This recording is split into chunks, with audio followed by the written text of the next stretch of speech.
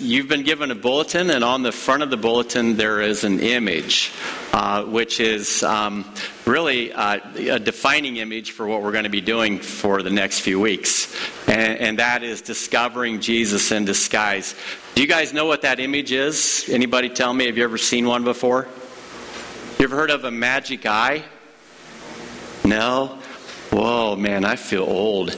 A magic eye is an image that has a very consistent pattern through it.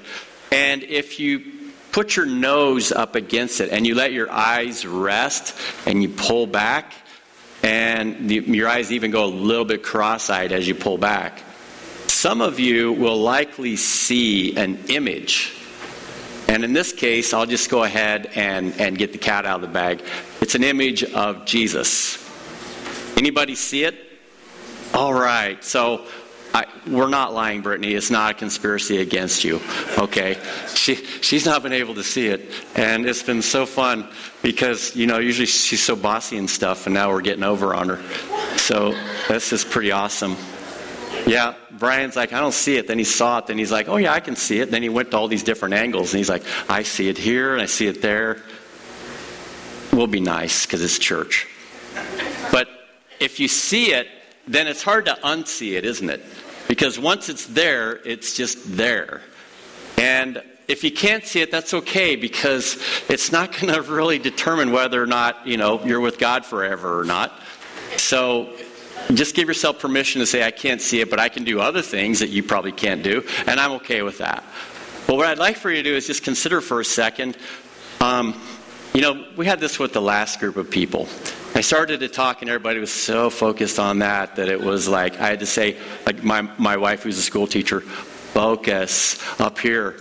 And I'm not trying to be narcissistic. I'm just saying that that's why we're here in this moment for the next few minutes, is to just look at how Jesus unfolds his presence into your life and mine. Because I honestly believe that a lot of us have heard the name Jesus. We even heard the name Jesus Christ used in all kinds of contexts. And many of us, in the course of our experience with him, have walked away with the question, who is Jesus and why does he really matter? And if he is so important, is he really able to help me with things I have going on in my life? And I can say that the answer to that question is yes, and then I would like to work backwards into why. And what I'd like to do for the next 3 weeks anyway is look at the book of Mark, and we're looking at the first chapter. And what it is a description, all in the confines of a single chapter, of pretty much everything that Jesus is all about. And I hope, my prayer is, as I'm doing this message series, that for those of you who are saying, God, I want to see you better. I want to see you in my life. I want to hear you speak. I want you to take the disguise that you're in, and I want you to unveil your presence to me. And I think that's honestly how he works. He comes close. We're not even aware that he's there, but there are little clues that kind of point us to him. And once we sort of match the clues, we see the picture. Now, when God came into the equation of humanity, he did it a number of ways. First of all, he was in the garden with Adam and Eve, and they could see him clearly. But as soon as they began to point their compass in another direction, that's when he sort of turned invisible. It wasn't that he hasn't been there the whole time. It's just that our capability to see him has diminished to such a degree that some of us were not even aware that he's been there the whole time. And what he did was, he said, I want to set it up so that you can recapture a sense of my presence in your life. That you can begin to see me once again like they used to see me. But it's going to take a while. And he began a long process that took literally hundreds and thousands of years of making himself known, first of all, through people like Noah, and then Abraham, and on through into the Old Testament, David and Moses, of course, and then into the prophets. And he kept saying, I'm here, I'm here, I'm here. And people would see him kind of, but not really. And then finally God said, all right, if you want to see the face of God, there is no better way for you to understand who I am than for me to come into your world like one of you and display my character in such a way that it is just undoubtable that you have seen the face of God. And the good news is we see the face of God in the face of Jesus. And maybe you've seen him, maybe you haven't. But the Bible's actually given us 4 biographies called the Gospels that are there to begin to unfold for our eyes to see that image of what the face of God looks like. And if you pay careful attention, you find that those 4 stories called the Gospels begin to speak to you. And as we begin the message today, I'm going to turn your attention to the book of Mark. And if you have a Bible and you want to follow along in the Bible, please feel free. We have pew Bibles and so forth, or we're going to just project it on the screen. And the message today is coming from the first chapter, and I'm going to probably do something a little bit differently. I'm just going to read it line by line, and hopefully in such a way that as you're hearing it, it begins to create a picture that takes shape in your heart and mind. So if you're game for that, let's go ahead and turn there in Mark chapter 1. This is how Mark phrased it. And he very carefully said what he did so that we would see at the end of this chapter 3 things. We would see the face of God in Jesus. We would see what it means to be a disciple. And thirdly, and perhaps most importantly, we would see how the face of evil is defeated by the face of God. There's a very powerful cosmic tension of good versus evil that emerges here. And at the end of chapter 1, we discover that we don't have to fear evil. That there is one on our side in such a way that it revolutionizes our approach to life. So here's how John phrased it. He said, the beginning of the gospel of Jesus, that is the message of the face of God being revealed to humanity, Jesus Christ, the Son of God. As it is written in the Isaiah the prophet, behold, I send my messenger before your face, who will prepare your way, the voice of the one crying in the wilderness, prepare the way of the Lord, make his path straight. And then John appeared, Jesus' cousin, baptizing in the wilderness and proclaiming a baptism of repentance for the forgiveness of sin. And I'm just going to stop right there before I read any farther, because in setting this up, you need to know this. When Jesus shows up, oftentimes we don't initially see him. We can only begin to experience the effect of him. And in your life and mine, at some point, I can guarantee you, Jesus has spoken through another person. He has spoken through the circumstances that you're in. He's spoken through your pain. He's spoken through, perhaps you've been in the hospital bed and there was a Christian nurse or doctor. He's spoken through them.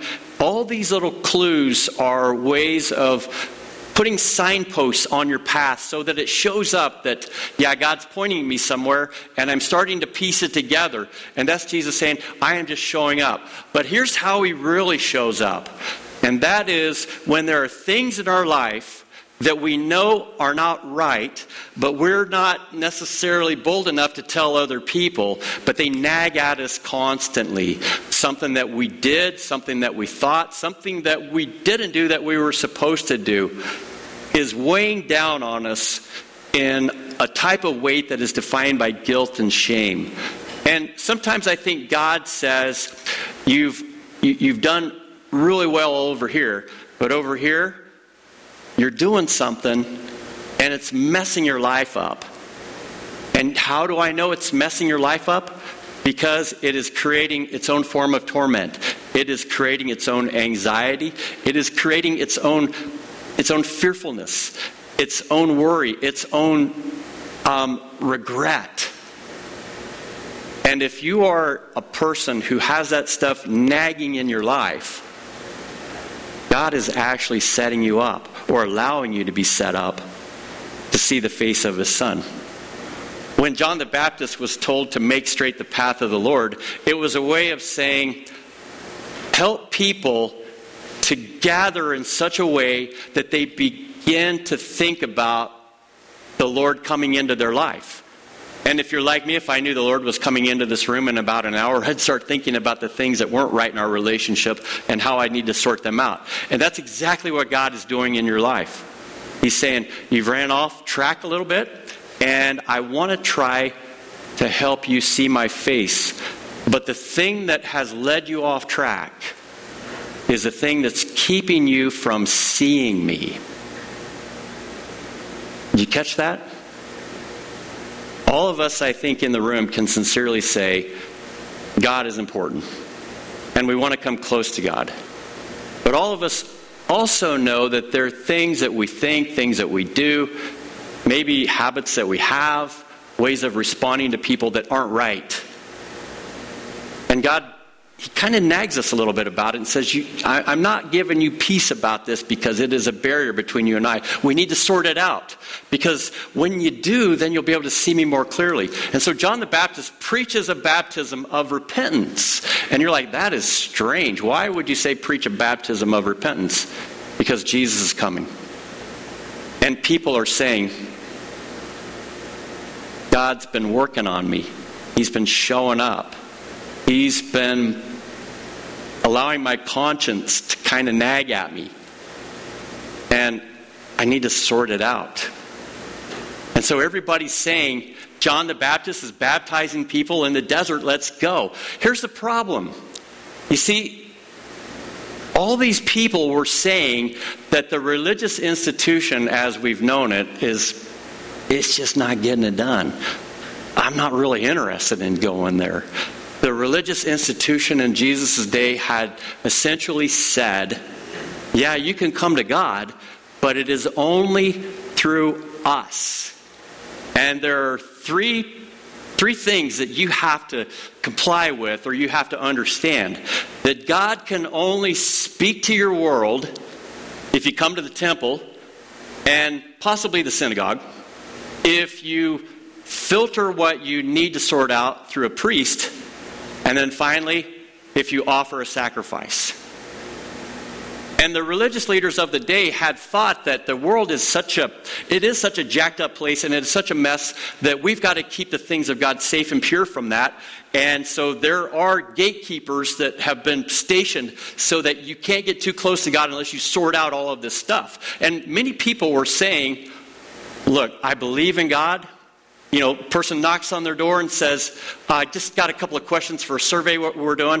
The first one is, do you believe in God? And the person would say, yes, I do believe in God. And then the second question would be, do you go to church? And the person would say, no, not really. Every once in a while, but that's not my thing. And the third question may be, would you go to church if the way that church was presented to you helped you with your deepest needs? And then you might have that person's interest. But the chances are they would stay away from the things of God, not because they didn't want God, but because the way that the religious structure is set up, they're thinking, that's a pretty high bar. And I probably am not good enough to make that bar. So I'll have to just set out the God thing as a second-class citizen. You ever feel that way? Like you're not quite good enough? Well, evidently a lot of people did, because the scripture says here that people were coming from all over Jerusalem and Judea, flocking not into the religious institution, but into the desert where God was showing up. But that's how God is. God, with God, when He comes into your world, what's up becomes down, and what's down becomes up. What's inside becomes outside, and outside inside. What's right becomes left. And Jesus is showing us this is what happens. It is going to up in your world, but it is in a good way. And so when God says it is on, He doesn't start in the central place like the religious institution. He starts in the wilderness. He says, I'm going to show up out there, and I'm going to begin to come in here. Why in the wilderness? Because I have to be honest with you, before I was here, I was in the wilderness. And I was so thankful that God said, I'll show up in the wilderness, and I'll show you signs. And eventually, a year or two, you're pretty thick, Leonard, probably take 5, you'll see the magic eye picture. You'll see Jesus, and you'll know that I've got good things in store for you. So Mark is telling the people who are hearing the gospel for the first time, it's different with Jesus. And Jesus' cousin is saying, get baptized for the repentance of your sin. And what John was doing was just helping people with their conscience to just have some peace for a change, because they weren't getting it from the religious institution of the day. And people were saying, we're on it, John. If that's all we get, that's plenty, because there's a lot of guilty people out there carrying a huge truckload of guilt and shame that they can't unload. And so John did his thing. And along comes this guy named Jesus, who shows up for the first time.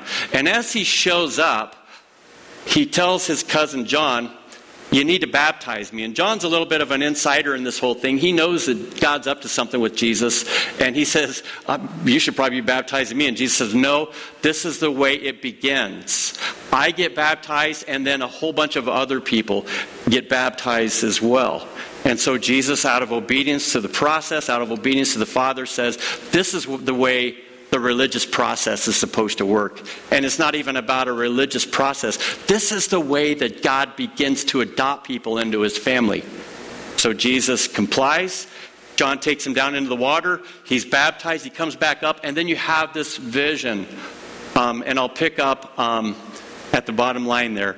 I have baptized you with water, but he will baptize you with the Holy Spirit. In those days, Jesus came from Nazareth of Galilee and was baptized by John in the Jordan. And when he came up out of the water, immediately, the scripture says, he saw the heavens being torn apart. And there is this place that we cannot see, that it is God's throne room, where God and his angels are there just as clearly as we are here. We just don't have the capacity to see it. And they're looking down at us, and they're seeing what's going on. And as they're viewing this vision, they see Jesus doing what he's supposed to do, and that is bring the face of God into the world of the people who couldn't see God otherwise. And when Jesus is baptized, there's a confirmation when the heavens open up that a dove comes down, and the Holy Spirit begins to emerge in his life. All according to God's plan at the right time in the right way. And then a voice from heaven says, just to validate it, this is my Son whom I love, with him I am well pleased. And as you read that text, I want you to understand something. That when you begin to turn your life towards Jesus, he set it up so that day can come when God looks at you and I and he says, this is my son, this is my daughter, whom I love, and with whom I am well pleased. And you know who we'd be talking about? Each of you. Even though we're not perfect, what pleases God more than anything is the same thing that pleases any parent. And that is when a kid begins to follow the wisdom of their parents. Anybody ever have issues with that? Anybody follow the wisdom of your parents to the letter? Anybody say at some point, my parents are idiots, and then got a little bit older, and you said, man, these people are the brightest people on the world, on the planet, because they figured out a lot of stuff that I'm not realistically figuring out. And God is saying, it's wonderful that you began to process your life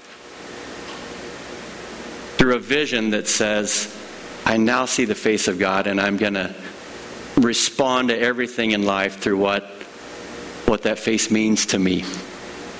And Jesus, as the Holy Spirit descended upon him, began to embody the very thing that the church and any religious institution should follow, should imitate. And that is, as Jesus was baptized and showed that obedience and sonship, we ourselves follow the same way. And when we do, this is what happens. And I think we mentioned it when we had a baptism just the other day.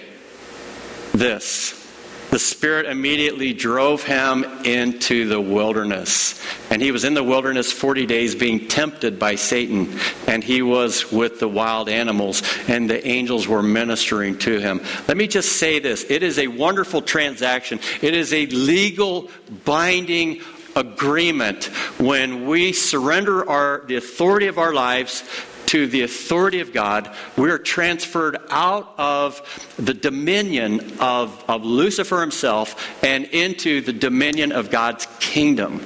It is in the Supreme Court. It's in the record. And because of that, there is a great deal of resistance that happens in that unseen realm, which appears to be just right below the surface in Mark's telling. That unseen realm that contains demons and Lucifer himself is looking at those that are saved and saying, we want to test you, we want to try you, we want to tempt you because we want you back. And God says, it'll happen. But be assured, I'm at work as well. And the Holy Spirit is there to enable you. The angels of God are working in ways that you cannot see, and perhaps protecting you from harm in ways that you can't imagine. I mean, you ever talk to somebody who was in a car wreck and you're like, man, you should have been dead. And it's like, I don't know what happened. Well, probably a little divine assistance, because it wasn't your time. And God is also saying, I also have now my church, where we encourage one another in the process. So as the face of God begins to emerge in the lives of the people that are starting to pay attention, they realize that the religious institution in and of itself doesn't necessarily provide the answer, even though it could have. And Jesus began to proclaim the gospel of God, and John was arrested. You know why? Well, you can't practice religion like that, John. You should know better. You can't tell people that they can do that. So immediately, of all people, the religious establishment is already set up against the purposes of God. And how do you know? By the fruit. If the fruit's working God's way, you know it's a thing of God. If the fruit's working against you in a way that is dehumanizing and perhaps leading you back to slavery, that's probably not the voice of God speaking through those religious people. So Jesus, right out of the gate, begins to proclaim the gospel of God. The face of God is displayed in my persona. But he was doing it not in a way that says, just look at me and here I am. He was saying the time is fulfilled. Everything that you've heard about is now realized in the kingdom of God, which I'm beginning to expand through who I am here on earth. And so people repented. That is, they sorted it out because they wanted to get close. It wasn't like the guy or the person who, it's almost like clockwork. I'll hear this. I would come to your church, pastor, but you know what? The roof would fall in. Or variation, lightning would strike. Or, the place would be flooded. And what God is saying is, not at all. When you come into this place, it's a way for God to say, I am so glad you're here. Because we've been on a rescue mission, trying to orchestrate things in ways that you don't even realize for a very, very long time. And now you're beginning to see. There are other people that said, I know I'm not good enough, but I realize something. God isn't telling me that I have to be good enough. But what God is telling me is that if I keep crap and garbage in my life that is not of Him and that's keeping me embedded in all of that stuff, God's saying, I want to get close, but I can't get too close. You need to sort this out. And there is a desire in us that says, I'm not trying to do this so that I can go to church. I'm not trying to do this so I can be good enough. I'm trying to do this so I can eliminate the barriers that are keeping God from getting close. God wants to get close, but He's a pure God. And just to kind of sort of fast forward the story all the way to the cross, the blood of Christ is a way of saying, I can make you pure as well. Well, Jesus said it is on. He's telling people to repent and to believe in the gospel. And passing along the side of the Sea of Galilee, he begins to take the substance of who he is. And you know what he does? He says, if people are going to be saved, I'm not going to just go into their world and zap them. I'm not going to just go and change their heart. I'm actually going to engage other people in the process. That's just the way God is. Chances are, a lot of people don't get saved, not because God doesn't want them to be saved, but He's given us a free will in such a way that He uses willing and obedient people to speak to their lives, to hopefully influence them and not override their will, but cause them to consider. And so He's going along the Sea of Galilee, and He sees some fishermen, and there's a guy named Simon, and there's his brother there with him. And it's just another day on the side of the sea, tending their nets, getting ready to hopefully have a stellar catch. And next year, same time, same place, same thing. You know why? Because in their mind, they're like, yeah, we believe in God for sure. But that whole temple thing and the way they have it set up, it don't work for us. We're just out here catching fish. And Jesus looked at him and said, follow me. And there's something about the way he said it, that when he said, I'll make you become fishers of men, they just said, that's what I'm talking about.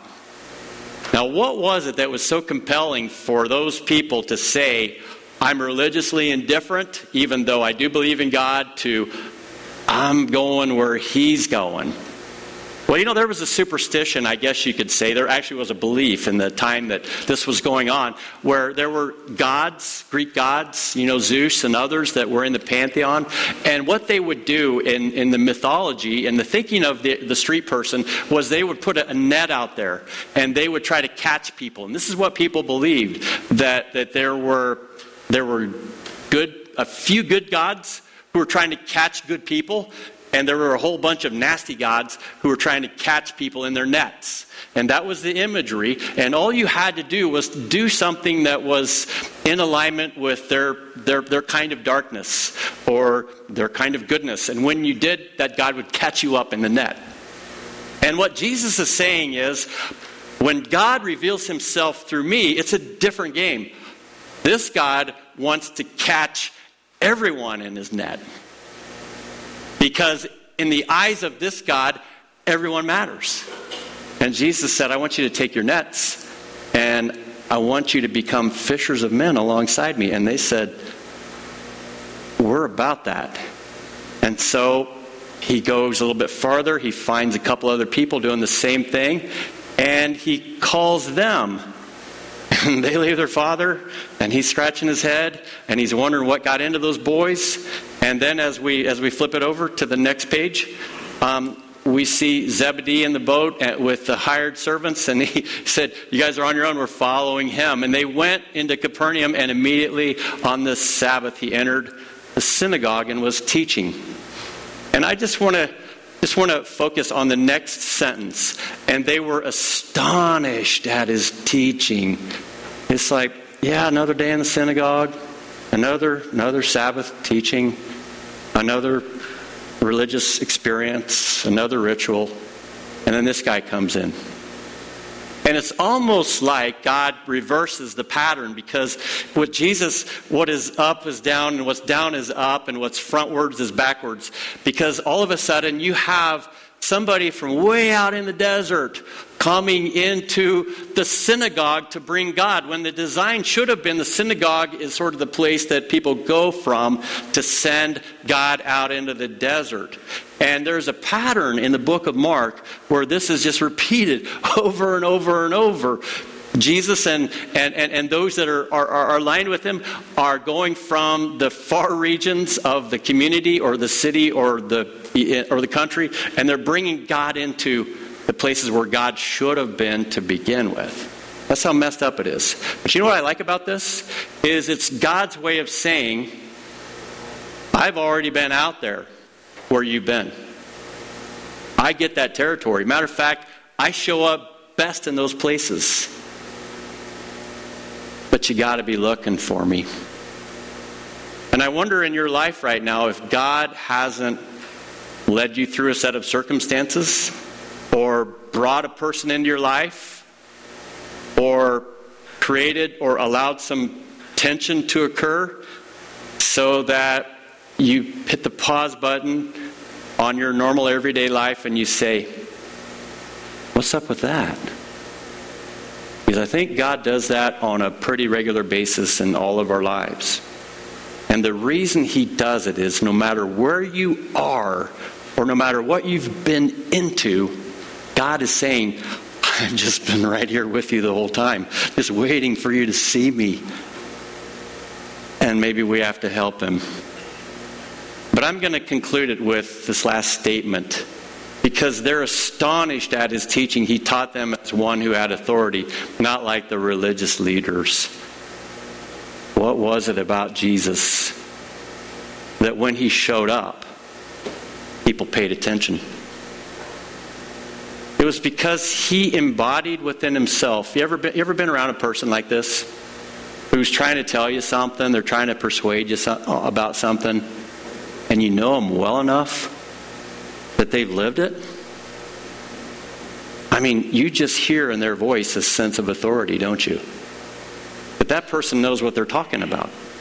That person has a deep understanding. They've been a few places, and they got the scars to show it, and the weight of what they say makes you hang on every word. And they didn't know Jesus' background. They just know that when He spoke, there was layer upon layer upon layer upon layer of substance that was about the things of God. And when you use that word authority, embedded in that word authority is the word author, which means that the substance of what He said was authored from within. It was Him telling His story. Not somebody else's story, but His story. And His story was going against the grain of the religious story of the day. Pretty much just polar opposites as you read through the book of Mark. And already they're starting to arrest people. But He's saying, they say the story goes like this, but the story I'm authoring goes like this. And when it comes to you and I, and we hear that, truth be told, honestly, we are all part of some kind of story that is of our own making. Things that we say, that's what I choose to allow to define me. Those are the people that I choose to hang out with to help influence me. These are the kind of hobbies that I have that people would say that's what you do in your free time.